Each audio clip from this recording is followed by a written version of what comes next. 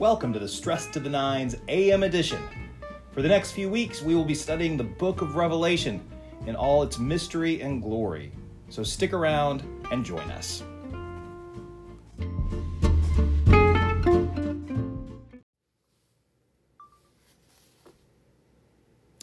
Hey, good morning and happy Thursday, everybody. It is so good to have you on this Thursday, August the 5th. Very glad to be moving into some of the happier bits of Revelation today. We have disposed of Babylon, aka Rome, and now the scene turns to the victory lap in heaven. So let's hear what's going on in heaven at the defeat of the evil Roman Empire as we begin chapter 19 with verses 1 through 5. Let's listen for God's word to us today. After this, I heard what seemed to be the loud voice of a great multitude in heaven, saying, Hallelujah! Salvation and glory and power to our God, for his judgments are true and just. He has judged the great whore who corrupted the earth with her fornication, and he has avenged on her the blood of his servants. Once more they said, Hallelujah! The smoke goes up from her forever and ever. And the 24 elders and the 4 living creatures fell down and worshipped God who is seated on the throne, saying, Amen, Hallelujah. And from the throne came a voice saying, Praise our God, all you his servants, and all who fear him, small and great. This is the word of the Lord. Thanks be to God. So certainly we get a scene of praise here in heaven, and I think it's something for us to note.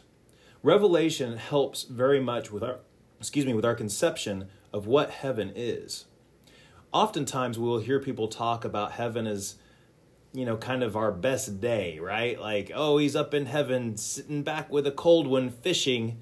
Nah, that's not really how it works. Heaven is about worship and praise, and it is about living and existing in harmony with God.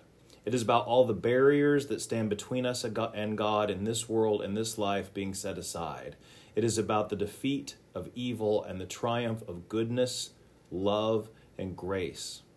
God has the final say on creation, on heaven, on all that is.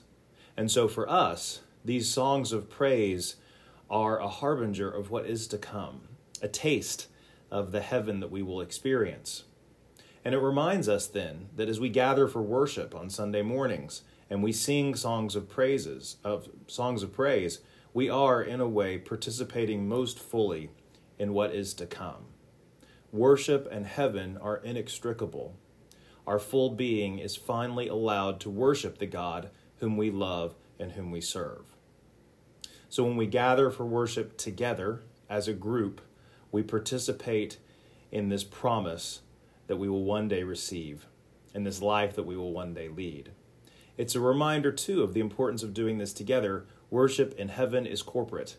We can hear many groups named in this list at the beginning of chapter 19. We hear of the servants, we hear of the living creatures, we hear of the 24 elders, we hear of a great multitude in heaven who are singing the song of Hallelujah. We will do this together as one body, as one people, as the people of God. So again, when we worship together, we are participating in that which is to come. There is a link between our worship here and the heaven for which we hope. Let us pray. Holy God, on this day, we thank you for the opportunity to worship and serve you. Guide us, we pray, in all that we do. Help us to be drawn near to you. Help us to love one another, just as we love you with heart, soul, mind, and strength.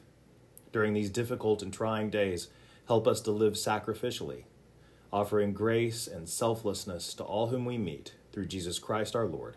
Amen.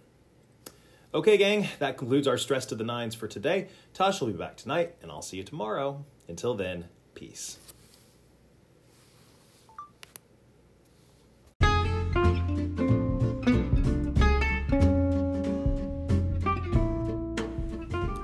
Thanks for listening to Stress to the Nines. Be sure to like us and review us on your favorite podcast platform. Thanks so much for listening. Until next time, peace.